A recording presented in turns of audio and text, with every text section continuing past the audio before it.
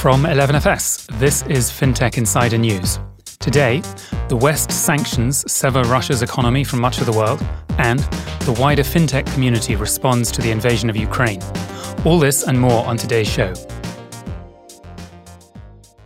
Welcome to episode 608 of FinTech Insider.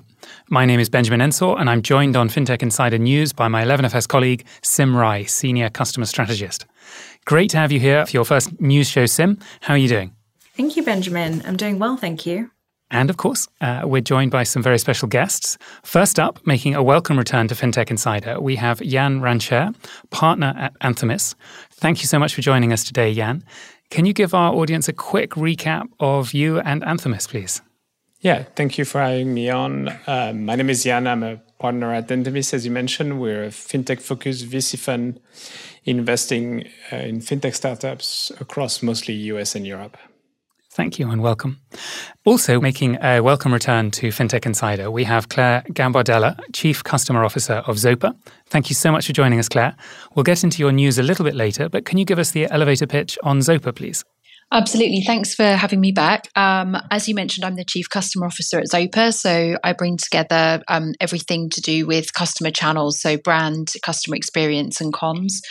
Zopa is a fintech, which is a recently licensed bank. We got our license about 18 months ago, and we really specialise in saving and lending products. Well, welcome. And with that, let's get into the news. So like everyone, we've watched the terrible Russian invasion of Ukraine over the last week. So we're giving over the first part of our show to talk about this from a financial services and fintech perspective. Just briefly, from a human perspective, we know it's an incredibly tough time and that there's a huge amount of suffering going on in Ukraine, as there is in a couple of other countries in the world. And we want to offer all of our support to all of those who've been affected. So our first story was covered in the Wall Street Journal and pretty much all media about the West sanctions severing Russia's economy from much of the world. Western nations dropped economic sanctions of historic scale on Russia that are hobbling its financial system and effectively reversing the past 30 years of post-Cold War engagement. The European Union, the United States, and their allies have agreed to cut off a number of Russian banks from the main international payment system, SWIFT. SWIFT, or the Society for Worldwide Interbank Financial Telecommunications, snappy name, is a secure messaging system for large cross-border payments, enabling international trade. In response to the invasion of Ukraine, these sanctions and the elimination of Russian banks from SWIFT have reverberated through Russia's economy, which has been largely cut off from the West. These sanctions have also hindered the ability of Russia's central bank to manage the country's financial system and mitigate some of the damage. Western banks and businesses, including firms like Visa, MasterCard, H&M and Apple, have added to government's actions by halting their own operations in Russia and sales to Russian companies. And the removal from SWIFT is deemed to be a severe curb because almost all banks use the system to move money internationally. Jan, I'm going to come to you first. There's been a lot of conversation about SWIFT, which most people, most of listeners know of as a fairly boring part of the financial plumbing, but suddenly it's on the front pages. You covered it in a Twitter thread recently. Why is it so important? Can you give our listeners a sort of simple breakdown of what SWIFT is and why it matters? Absolutely. So I think it's important, like at the simplest, SWIFT is the specialized email messaging protocol for banks. This is how they communicate on each other on a certain number of things, which includes payment, but many other things as well. Like if they want to buy and sell shares from each other, if they want to service a loan between each other, if they want to trade physical stuff, commodities and other aspects between each other, they all use SWIFT. And messaging is both the layer to transmit the message, but also the way you speak. And there is a protocol that says, if you want to sell shares, this is how you write it. This is how I receive it. This is how I confirm it. So by shutting off SWIFT, you remove basically all the international phone lines of a Russian bank to speak with its counterpart. And that not just moving money, right? But that's also exchanging shares, how do you pay interest, and all these things that are happening behind the scene. So it's very severe. And I think the other aspect is that SWIFT is not just about today. you can send message about things that's supposed to happen in the future, right? You can do forward-looking trade. You can say, in a month's time, we'll exchange the shares, or in a month's time, you will return the capital of a loan to me, and we'll confirm it then. So there is at all moment a number of outstanding transactions between banks that are forward-looking. If you remove SWIFT, you remove the ability to settle those transactions that are forward-looking as well. So I think that's one of the reasons why it's shutting down SWIFT is not a click of a button thing, because for both the Russian banks and the non-Russian banks, they have to understand what their exposure is. What does that mean for them? Like, should they expect capital to come or not to come from Russia? And I think the reality is no one knows at an instant time what their exposure is.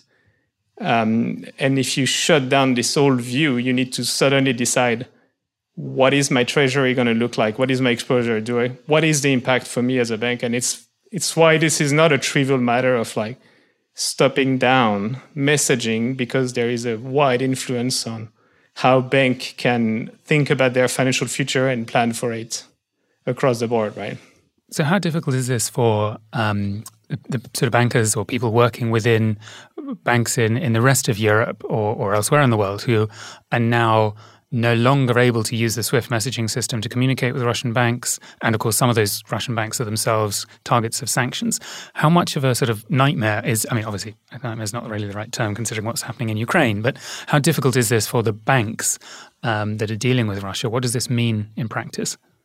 I guess it's relative to the banks linked to Russia. Obviously, if you have a very small you do very little amount of business with Russia, your exposure is fairly small and you can deal with those volume more easily. But if you're like, one of the European banks that does a lot with Russia, like Raiffeisen and others, obviously you have a huge amount of thinking to do in terms of understanding the exposure and also just what you have outstanding, what SWIFT message I've sent, what is there live that I need to manage. And from a back office standpoint, this is really complicated. From the treasury standpoint, this is very complicated because the treasury of a bank is a constantly moving target of incoming and outgoing flow. And you change the profile of as incoming and outgoing. You need to select all the Russian flows, decide what they're going to do or not. It's complex, very complex, and also it has a lot of implication for the banks themselves in Europe. Like it's a sanction on the Russian banks for sure, but it's like a very complex matters on the banks to understand what is implied for them, right? And SWIFT is the messaging system. So cutting the Russian banks or most of the Russian banks out of SWIFT obviously stops them sending those messages, as you said, but that doesn't actually necessarily stop the money movements, correct? Well, you would need to move the money differently. I mean, the money doesn't really move anyway. That's the thing. It's like it's true. So it's all accounting, right? So, and I think that ties to what's happening with the central bank, for example, right? It's like if it's ruble never leaves ruble, euros never leaves euro, but you have a certain number of balances that are matching each other, right? And so you could technically change the balances, but there is a ban on SWIFT, but there is also a ban on financial transaction with the banks, right? So it's not just like you cut the messaging. There is also sanctions in terms of you can't do business with those banks. And cutting the messaging is the most fast and brutal, but very strong way of enacting that. But the sanctions are not on SWIFT, right? There is a ask to cut SWIFT. The sanctions are you can't do business with these people and these banks. And that's the sanction, and that's what prevents doing business. SWIFT is a really fast enabler of doing that. Let's bring Claire and Sim into the conversation. By the way, I'm amused to hear you describing SWIFT as fast, because often the complaint about SWIFT is it isn't as fast as they'd like. But I think that's because of the sheer complexity. Anyway, Sim and Claire, let's bring you into the conversation. How have you seen this sort of affecting the Russian population? I mean, we've seen a few pictures of sort of queues at ATMs and so on. What impact do you think this is starting to happen? Maybe I can go to Claire first and then to Sim. What have you seen and heard about how this is affecting Russia? Well, I mean, I think like everybody, I've just been trying to consume as much sort of reputable news as I can. And also, we obviously have quite an international population at Zopa. So there are members of our staff who are Ukrainian and also who are Russian, who we've been connecting with a lot. So I think what I've heard or seen is that there is definitely, this is starting to kind of create a bit of a run on some of the Russian banks. I think that there was definitely coverage of a lot of people wanting to get money, which will obviously cause some issues. I also think that some Russian people are thinking about what that means for their future in Russia. So I've heard some people have saying that their family members are wanting to leave Russia and, potentially join family members elsewhere in the world. But these are anecdotal stories, and I think it will be, time will tell, I suppose, how big an issue this poses within Russia for everyday people. But I think that's obviously a huge source of concern because, it will be the day-to-day lives of Russians who, as we all know, are very far removed from the decision-making of the regime that are probably impacted by some of these sanctions. Yeah, Sim, what do you think? I mean, do you think there's a way of doing some of this without hitting the sort of ordinary Russian people on the street who, as Claire said, don't really have a lot of influence on what Putin does or doesn't do? To be honest, I think I wish there was a way. There was a way to not impact the Russian population. But unfortunately, I think the reality is that they are being impacted. Russia imposed capital controls and blocked residents from sending money to foreign bank accounts and restricting payments. And as Claire and Benjamin mentioned, there's been people queuing up at ATMs to take out their savings, because they don't want to lose access to that cash. And I think undoubtedly, it will impact the Russian population because earlier this week we saw that the ruble crashed as much as 50% against the dollar and the stock market remained closed. Now, the ruble has suffered double-digit losses in the past in a single day, but only twice before. So once was during the 1998 Russian financial crisis and then again in late 2014 as a result of the annexation of Crimea. So I think bearing that in mind, I think undoubtedly it will impact the Russian population. And I'm not sure what there can be done to stop that. Do we think the sanctions themselves will work in terms of hitting the Russian elite? Perhaps hitting those around Putin, or are there other ways around? I mean, Jan, some people have been talking about blockchain and cryptocurrencies and alternative routes. People have been talking about China and Russia collaborating on alternatives to SWIFT. Do you think that so obviously in the short term, closing down SWIFT has had a big impact, but do you think actually that will affect some of those sort of elites in Russia? I think that would affect them. I think the reality is that if you're very rich, you're less affected than a person on the street. It's not about avoiding or anything like that. It's if you have more assets. I mean, it's like any shock, right? The people that are going to suffer the most are the people that have less resilience in their life, and that's going to be people that are going to be more impacted. So I think before thinking about all this avoidance or everything, it's by nature, shock impacts the more fragile population first. It's just the basic, simple aspect of that. I don't think there is a way to avoid that. I think the Central Bank of Russia has increased their interest rate. They've also notified the bank that they shouldn't increase the mortgage accordingly. I mean, they're trying to avoid impact on the population. But I think the way the massive shock is, there is going to be, we see there's supply chain issue coming in with people not delivering anymore, which would increase prices on staples and other things. So in any case, yes, this should and will impact people. I think the level of impact is based on the resilience they have, and in reality, more fragile people are impacted first. Yeah, it's going to hit hit Russian people hard, though obviously not as hard as the Ukrainians whose lives are being destroyed. One last very quick question perhaps on this is only some Russian banks have been included in the sanctions. So some sort of prominent banks, someone like Tinkoff Bank, for example, as I understand it, hasn't yet been targeted because it doesn't have strong links to the state. Why would it be logical to leave some of the Russian banks out? Why not hit all of them? Does anyone have a perspective? I think the point is to try to find a balance in terms of hitting the government assets and the circles around putting assets, but as much as possible minimizing impact on the population, right? So it's the balance that is, I think there is a interest, I mean, to try to do that. You don't shut off everything.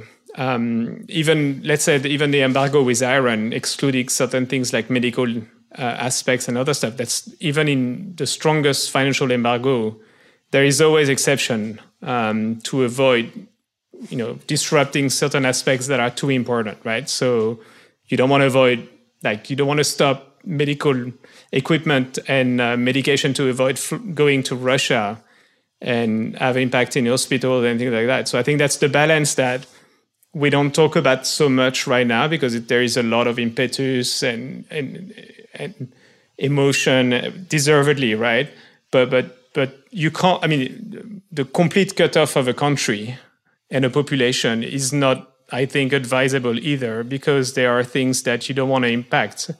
And I think in every previous financial embargo, there has always been safe line around certain things. And I think, there is an attempt at doing that. And obviously the second aspect is the gas aspect is clear. Clearly there is exception around that, and the exception goes both ways. Europe needs energy. Russia needs the financial income as well to preserve. So, for example, if you block every financial flows, like Russian government can't pay their employees anymore. So you impact a massive percentage of the population who can't receive salaries. Do you want to do that? That's a question that people ask themselves and should ask themselves, right? So it's the difficult part of this discussion is, yes, there is a strong emotional aspect, and yes, you should try to do as much as possible. The question is how blunt the weapon is, and how do you want to manage with the bluntness? Yeah, that's a very well put, and I think there are a lot of difficult decisions taking place, across the West of how to respond. Okay, let's move on to our next story then, which is a slightly more positive spin on this terrible story, which is about how the wider fintech community has responded to the invasion of Ukraine. And this has been widely reported because there have been a number of different things done by different firms. So we've seen fintech companies responding with things like supporting visas, shelter for refugees, funding, and so on. So Zopa, where Claire is from, is planning to sponsor up to 50 working visas for eligible applicants in the UK, as well as fast-tracking the relocation of Ukrainians wishing to join their family members in the UK. The bank is going to provide relocation allowance of a month's salary for citizens who have received the right to work in the UK. Other companies, such as the Netherlands-based founders Ali Nicknam of Bunk, Joris Beckers of Picnic, and Robert Viss of MessageBird have set up a foundation called People for People to shelter refugees fleeing the humanitarian crisis in Ukraine. The initiative will help refugees from both Ukraine and Russia and is already equipped to accommodate refugees in hotels and apartments when and where needed. The People for People Foundation has also announced that they will supply Ukrainian refugees with free bank accounts, giving them an IBAN, an international bank account number, and a virtual payments card. Revolut, whose co-founder and chief technology officer Vlad Yatsenko is a Ukrainian national, is waiving transfer fees for sending money to a Ukrainian bank account and providing emergency relocation support for its 28 employees in the country. It's also been raising money for the Red Cross. Meanwhile, crypto trading platform Binance is donating $10 million to major intergovernmental organizations and local NGOs on the ground, though it's ruled out restricting ordinary Russians from using the service. So we're going to find out a little bit more about Bunk's charitable initiative, People for People. To do that, we reached out to the CEO and co-founder, Ali Nicknam, to ask why he felt compelled to act. Thank you for a great question. So I think war is a great tragedy, and we all should try to do what we can as human beings to help other human beings out. And so we figured, okay, let's do something. And it started out with a very simple plan to try and get some people into safety, leveraging our network. We have an office in Bulgaria, in Sofia, and also some personal contacts I have in Georgia to get people in safety there. And then when we posted this LinkedIn message, so many people reached out, so many people offered help, so many people asked for help in ways that we could not support, that things developed very quickly. And we decided to combine forces with a couple of other successful Dutch entrepreneurs, Robert Vis from MessageBird and Joris Bekkers from Picnic, to start and establish a foundation that will look in an entrepreneurial and pragmatic way to see what we can do to help anyone we reasonably can. Claire, Zopa was one of the first fintech companies to announce an initiative in the wake of the invasion. How did that come about in Zopa? How did you move so fast? What sort of prompted you to react? I think we watched, as everybody did, the unfolding of the situation in Ukraine with real alarm, but also huge concern for the impact that we're starting to see on the Ukrainian population. And so really the discussion started with what could this mean for our customers and our Zopa staff. And as I mentioned before, we do have some Ukrainian staff and also some Russian staff. So the first step for us was our people team very quickly kind of reaching out to them, connecting with them, making sure that they had the support they needed. And then on Sunday, the government had announced their intention to put in place the ability for people from Ukraine to access visas more easily to come and join family members in the UK. And our chief people officer spotted that very quickly. She put together on Sunday a small working group from across the business to understand how we could use this to help to offer visas for people in technology, in finance, to come and work for Zopa. And along with that, obviously, trying to facilitate that through offering, as you said, a moving allowance, through expediting the process in a way that would help people who did want to try and leave Ukraine and join family in the UK to have some certainty and to take away some of the, the stress of that situation being very unknown in terms of their employment and their situation when they came to the UK. So it was a very sort of quick turnaround for us. It's something which, 50 visas is obviously, a great start, but I would love to see more people across the fintech industry and the tech industry at large thinking about these kind of opportunities so that we can make an even bigger difference. What's been the response so far? So both from sort of in Ukrainians or others, but also actually interestingly, to your point, have other companies been in touch and been asking you about what you did and why you did it and how they can join you? Yeah, so I think first of all, we've definitely seen a very positive response from this, and a huge amount of, our staff and also our wider network getting behind this and sharing it. I think that other fintechs, as you mentioned, are getting involved now in a range of different ways, which is really, really positive to see. Some of them looking at the visa option, but also looking at a number of other options which might be better fitted to their business model. So I think what's important is that, the industry does what it can and uses its capabilities to really try and improve the situation in any way possible for the Ukrainian people that are impacted.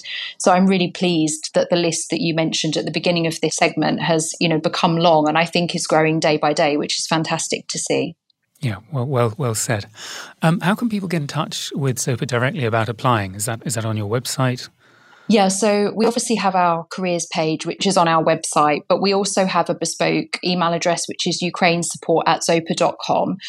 This is a way for anyone interested, either on their own behalf or on behalf of family members, to contact our people team directly, and they will expedite the process for people who are seeking these visas.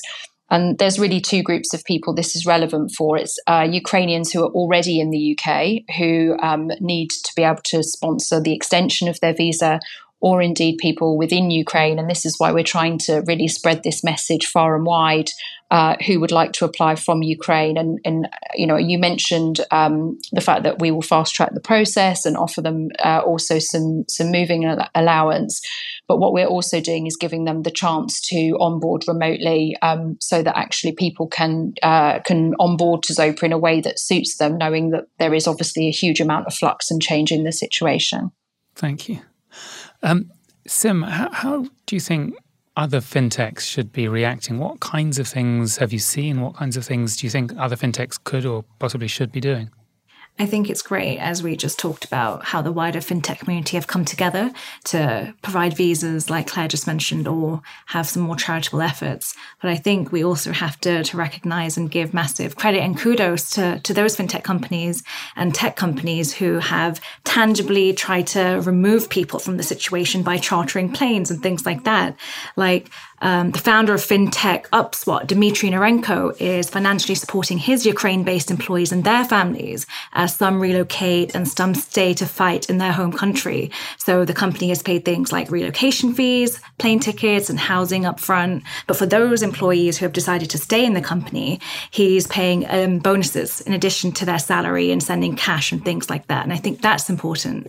And I've also heard of Flow, the femtech company, actually like chartering planes to get people out or across borders and financing their relocation. And I think that's really great fintech leadership, which is quite needed right now. One area there's been a bit of contention, I suppose, is in sort of things like cross-border transfers, where we've seen some companies like I think Wise and Brex and so on trying to stop transfers to Russia or reducing transfers sort of into and out of rubles. And then there have been other companies saying, well, no, we shouldn't do that because that's affecting sort of ordinary Russians. Jan, do you have a sort of a strong view either way on that? Is it helpful trying to sort of block or throttle sort of ruble transactions, or is that just punishing ordinary Russians? I think it's very hard to say. I mean, I am a view that, there is also a notion that democratic countries work with a certain set of regulations and sanctions are not unilaterally decided, right? They are obviously have a legal framework around them. And I think, that's one way to look at it, is to apply the legal framework and then doing more, I think, is a difficult decision, I think, because ordinary Russians, I think, have nothing to do with what is happening at the moment. They're stuck in this situation, obviously in a way that is way less tragic than Ukrainian, but still not under their own will. And I think that's something to consider and to think about in terms of what's going to come next, right? Because there will be a next to this. And I think it would be a shame for the Russian youth, for example, that they're, considered in a different way for things that they haven't had any decision-making on in any shape or form, right? So there's one last thing I'd like to touch on is cryptocurrency. Now, I'm not saying that this was the scenario that people who came up with cryptocurrencies were thinking about, but this is the sort of scenario, we've seen in some other countries, Venezuela and so on, where there's been some adoption of cryptocurrency, where you've got a very volatile currencies or people having difficulty moving money across borders. Do we think we might see people in Russia or indeed in Ukraine trying to, obviously assuming people in Ukraine have even got internet connections, but starting to sort of use cryptocurrency as a way of moving assets about? Do we think that this might encourage crypto use? I mean, not in a good way, but do we think crypto is an answer here for people? I think the difficulty, yes, potentially people will try to find crypto as a rail to protect themselves. I think the biggest question is going to be what governments are going to do to control the ruble to crypto rails, right? Because unless you're already in crypto, the only way you can use crypto as an off-rail is by, moving your ruble into crypto. And that's the easiest point of control from the bank perspective, which is the same reason banks are, limiting $10,000 potential exit from the user, from the Russians, right? It's the same principle. There is a notion of having crypto as a safeguard and having crypto as something you can have control over in those situations, I think this will drive this notion forward in my mind. Okay. Thank you for all of your thoughtful comments on these. These are very, very tricky topics, and there's not right answers on a lot of these questions. So, thank you. Okay. Well, we're just going to take a quick pause here while you hear from our sponsors, and we'll be back very shortly. What role will blockchain play in the future of financial services? How are innovative fintechs expanding access to online banking in Africa? And would more bankers in orange jumpsuits change the way money laundering is perceived? These are just some of the big questions you'll explore on Uncover, the Comply Advantage podcast. Subscribe today and join them for conversations featuring the latest fast-growing fintechs, product innovations, and financial crime challenges. Just search Uncover Comply Advantage wherever you get your podcasts. It's official, the British Bank Awards are back, and we are up for both the Pioneer of the Year and Consultancy of the Year again, but we cannot get there without your help. If you'd like to have your say and vote for us, please head to bit.ly/vote for 11FS. That's bit.ly/vote for 11FS. You can find the link also in the description. So, welcome back. For the second half of the show, we're going to move away from the invasion of Ukraine, but we'll continue to cover the implications of the invasion as best we can in coming weeks.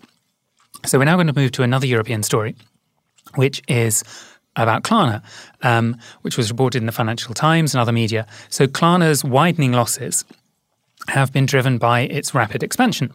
So losses at the Swedish buy now, pay later provider Klarna soared last year as the company's rapid growth into new market drove up credit defaults.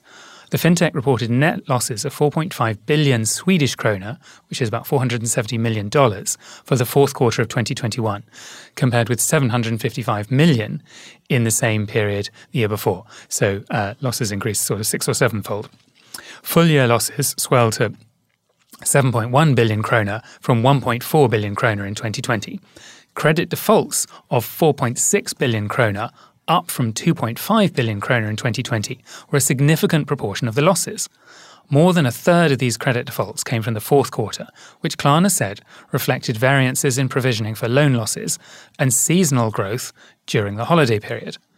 Klarna also said it had 147 million active customers in 2021, a 70% increase year on year.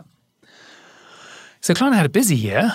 Have they gone too far? Claire, I'm tempted to come to you because Zopa has lending operations. You guys understand credit pretty well. Do you think Klarna's expanded too aggressively? Do you think this was a deliberate strategy? Have they got their sums wrong? What do you think is happening? I mean, I think that what's indisputable is that buy now, pay later has grown so significantly over the last few years. I mean, I think in the UK, buy now, pay later spending doubled in 2021 versus 2020. And there has been a fundamental shift in expectation from consumers because it's brought such an easy journey.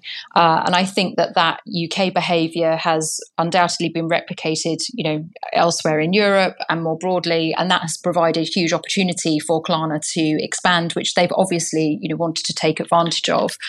I think that the challenge has been, obviously, and this is why there is so much discussion about regulation in the UK, the way in which that lending gets provided and the fact that it doesn't currently sit within the same rules around affordability that, for example, personal loans would be subject to. And, that has some consequences for customers and potentially also is playing into the kind of credit losses that we're seeing now for Klarna. I personally think that there is a real opportunity to meet the customer need that we're very clearly seeing for, easy access to credit at point of sale in a way which is probably better structured and maybe more in line with some of the regulation which is likely to come. And I think what will be interesting for Klarna is, what that means for them in terms of their evolution. And I'm very, I'm positive that they're already thinking very actively around that.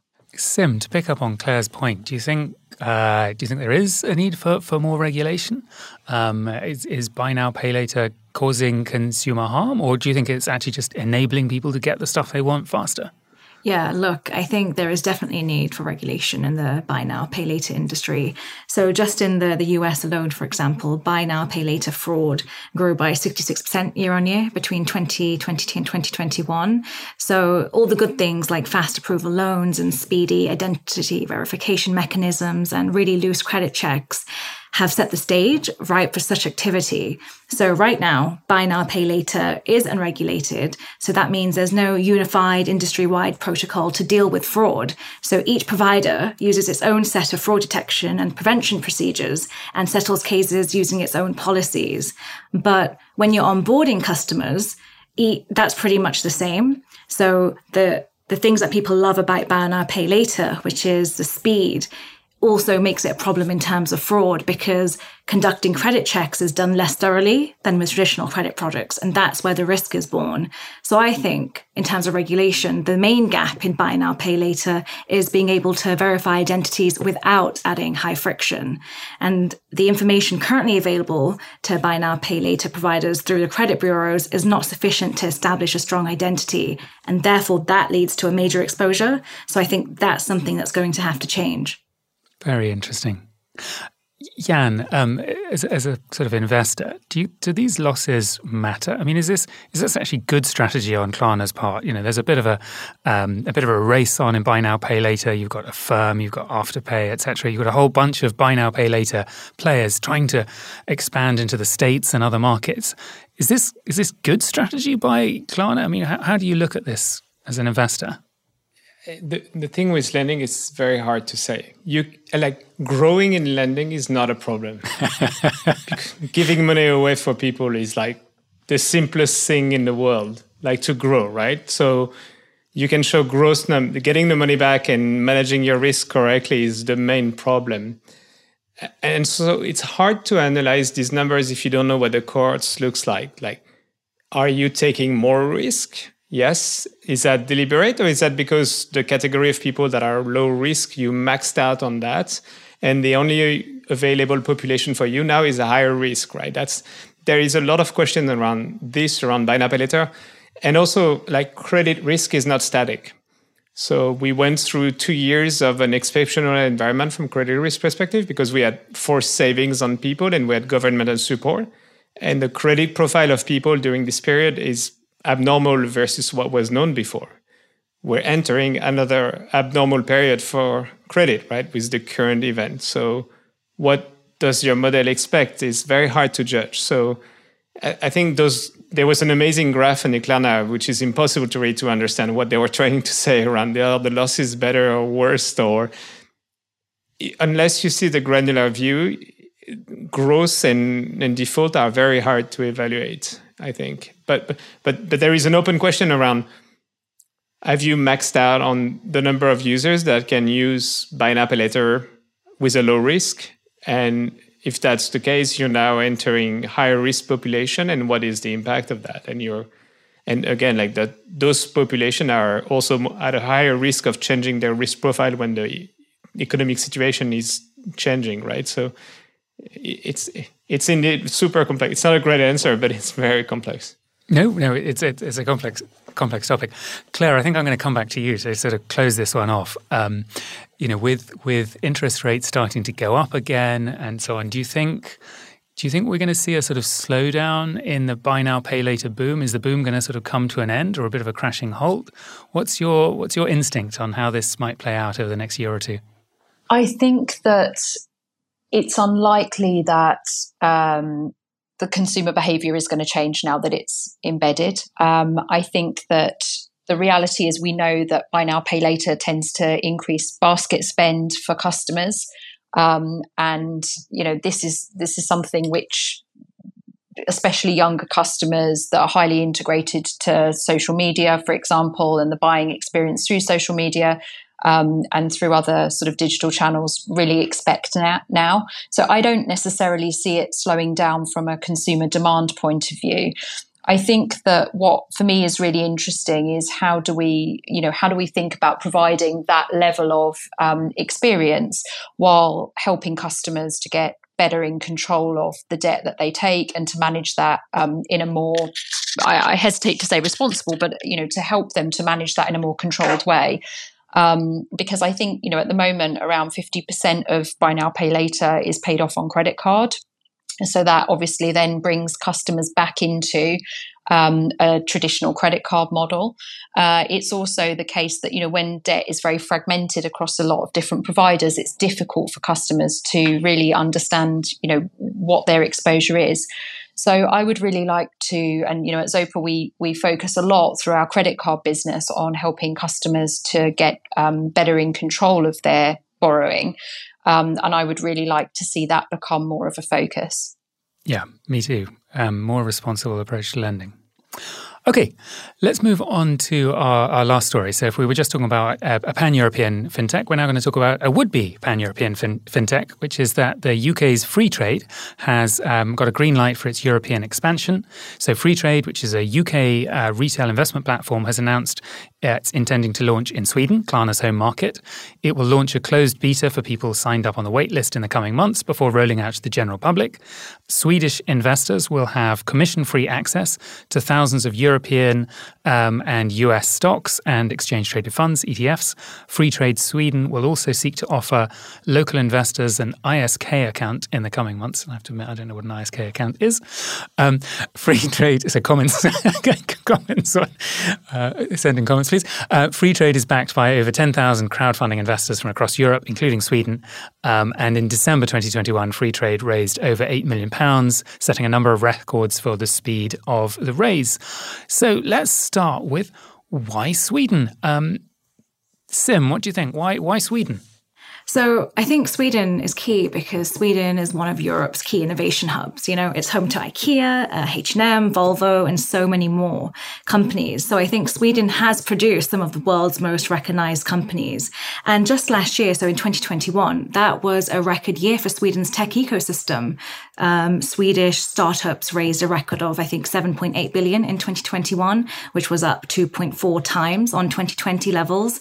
And in addition to that, Sweden is a fertile breeding ground, right, for new tech unicorns. To date, Sweden has produced 35 unicorns, up from 9 just 5 years earlier. So I think it completely makes sense that it would be Sweden.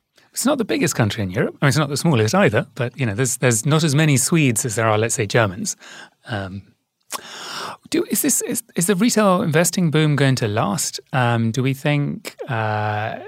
Do we think that sort of either recent political events or the sort of change in people's working habits and so on, do we think retail investment boom is going to continue across Europe? Jan, you're I think the only sort of non-Brit European on the call. I like behaviorally, yes. I think there is something about a younger generation deciding to handle investment themselves, having access to this new experience, making their own financial decision, whether it's equities, crypto. We see that across the board, right? We see a lot of adoption in terms of managing finance in a different way across Gen Z and a younger generation.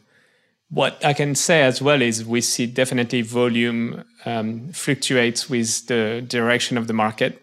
And so if the market's going up, you see a lot of volume. If the market's going down, you see volume drawing. And I would expect the same. I mean, we've seen the Robinhood results or the public one, and we saw a large drop in volumes. Mm-hmm. So we have to distinguish the two. I think the behavior is easier to say. I think the growth rate of these companies is a question mark in terms of the market environment drives a lot of that in my mind. Claire, I like your customer-centric perspective on these questions. Is the democratization of investing sort of all good, or are there downsides? I mean, I think it's a mixed bag. Zopa obviously has a long history actually as a peer-to-peer investment company as well. So that's sort of an interesting one for us in terms of being the first ever peer-to-peer investment offering. I think that with interest rates as low as they are, it's inevitable that people are looking for better returns on their money. And, I think that is extremely valuable in terms of the role that investments can play in people creating financial security for themselves. So that's a good thing, I think, if it's more accessible and easier to do, because it's often felt like something that's very complex, that's sort of the proviso of, a small club with a lot of money. I think the downside is when people are not necessarily aware of some of the risks that they're taking. And I mean, the term investment is obviously very broad, right? It encompasses everything from very low risk investment to extremely high risk investment. And so I think the important part is people understanding what their goals are, what type of investment might be right for them, and being able to kind of judge to some level the risk that they're taking and the role that plays in their overall financial health and resilience. What makes me nervous is when I see or hear of people using that for, the only savings that they have, for example. That's not a great place for people to be. So I think it has a great role to play, but consumers need to be aware of what that role is and how it fits with the rest of their financial landscape. And how does that work when we've got people sort of finding out about investing opportunities on, let's say, TikTok? Because there's a risk there, right? I mean, we do quite a lot of customer research interviews at 11FS, and I hear people talking about, I follow this guy on TikTok or Telegram or whatever, and then they're investing in some sort of quite high risk investments as a result. I mean, how could or should the industry try and address that? I'm not really sure how I'm directing that question at. I don't know which one of you would like to have a weigh in on that one. I mean, I'm happy to have a stab, but I think that the industry needs to proactively step into those spaces, because the reality is that, the sort of, let's say, the people that are being irresponsible in those places or giving irresponsible advice will continue to do that. And I think if the industry steps out, then essentially we abandon it to become the Wild West of misinformation. So I think what's important is players accepting that is where people are going for information, finding a way to step into that space, and then helping to drive credible sources of information. And of course, that relies on the customer being able to, figure out the fact from the fiction somewhat. But I think that's the case even in more established channels like Facebook, for example. Customers are used to, especially younger customers, having to make decisions about what credible information looks like. And I think these new channels just take that to the next level. Well said. I think as well, there needs to be an evolution in how we approach this market. The same way in the 80s, there was a massive push of phone brokerage. With the Wolf of Wall Street is, the TikTok of the time, right? It's the boiler room brokerage, calling people, trading on penny stock. Is a similar version. Now, the difficulty here is that think about a TikToker that does that for a living in a criminal or nefarious way.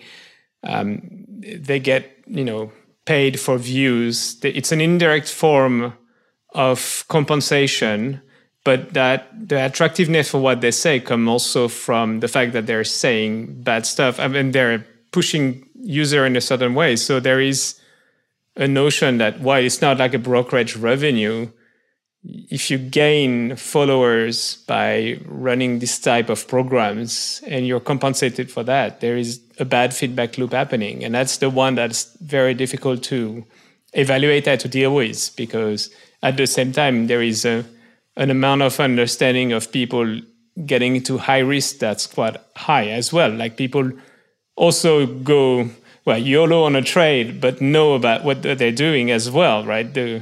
It's not that people are completely misunderstanding what's happening. It's also that there is an approach to risk that's slightly different as it was before.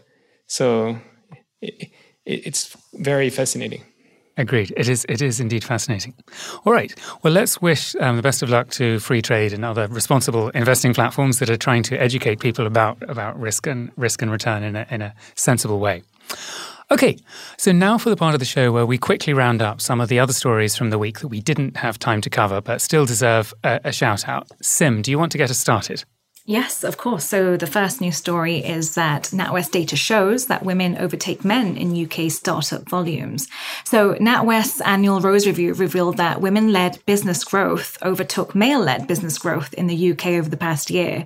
And the data showed that more than 140,000 companies were established by all-women teams last year. And that figure has grown by a third each year.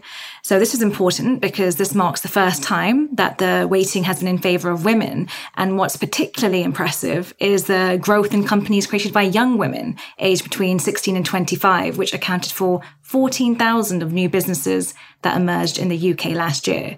And I think this is great because it's especially ahead of International Women's Day next week, so it's fitting. But I think it's even more important because the data shows that more women than ever are starting new businesses. So hopefully that means that more financial institutions are committed to delivering change and funding when it comes to women-led businesses. But there are still challenges being posed by women's caring responsibilities. So despite this rapid growth in female-led startups, female entrepreneurs still spend twice as long on caring responsibilities during the pandemic compared to their male counterparts, according to that same study. And I think that's a big challenge and big problem to solve for. So I think it will be interesting to see the progress being made on that. Indeed. But still, it's nice to hear a statistic going in the right direction. All right. Payhawk has become Bulgaria's first ever unicorn. So Payhawk, which is a London-based but Bulgarian-founded fintech, has raised an additional $100 million to extend its Series B funding round to $215 million, in the process becoming the first ever Bulgarian company to achieve unicorn status. Payhawk provides businesses with a unified platform for managing cards, payments, invoices, and expense management. It aims to further expand its product offering by introducing credit cards and allowing low-cost cross-border transactions on top of its invoice management system. The fresh capital will be used to grow Payhawk's product team by adding 60 additional senior software engineers in Sofia, with the aim of meeting growing customer demand for new features like mileage tracking and per diem, in the light of the incremental return of business travel. So this is another fantastic story. It's nice to have a happy story coming out of Central and Eastern Europe after given the focus earlier in the program, but also, really good confirmation of the importance of focusing on small businesses and the huge opportunities there of serving those businesses better and giving them better solutions that help small businesses like the one Sim was just talking about to focus on their customers and get on with their business by giving them better financial apps and financial tools. Okay. Well, if you're looking for or interested in another financial services podcast to listen to, in addition to ours, you might want to check out FinOps Today from corporate card platform Ramp. It's a new limited series featuring top CFOs and finance execs from a wide range of industries, such as crypto and e-commerce. Definitely worth checking out at ramp.com or wherever you get podcasts. So, this is the part of the show where we would usually bring the panel back for an "and finally" story. But this week, we just wanted to end on a note of solidarity with those affected by the invasion of Ukraine. One of the things I was thinking about is almost everyone I've met in fintech over the past decade has been trying to make the world a better place in big ways or small ways. You, our listeners, are visionaries, evangelists, problem solvers, fixers, and doers. Let's hope we can come together at this tremendously difficult time and work to make the world a better place and think about what little things we might be able to do to help those who are going through incredibly difficult times or maybe somehow help find a pathway forward to peace. So with that, we're going to wrap up our news show today. Thank you so much to today's guests. You've been fantastic. Where can people find out a little bit more about you? Firstly, Claire, where can people find out more about you? My LinkedIn is actually the best place because I tweet very infrequently. So, Claire Gambardella on LinkedIn. Fantastic. Thank you. Sim? People can find me on LinkedIn or at sim.rai@11fs.com. And Jan? People can find me on LinkedIn or on Twitter at techfin, tech_fin. You must have been very, very early onto Twitter to get that. And as for me, I'm Benjamin Ensor. I'm on LinkedIn or 11fs.com. And thank you for listening. Please do join the conversation on social media or email podcast@11fs.com. Thank you very much and goodbye and stay safe.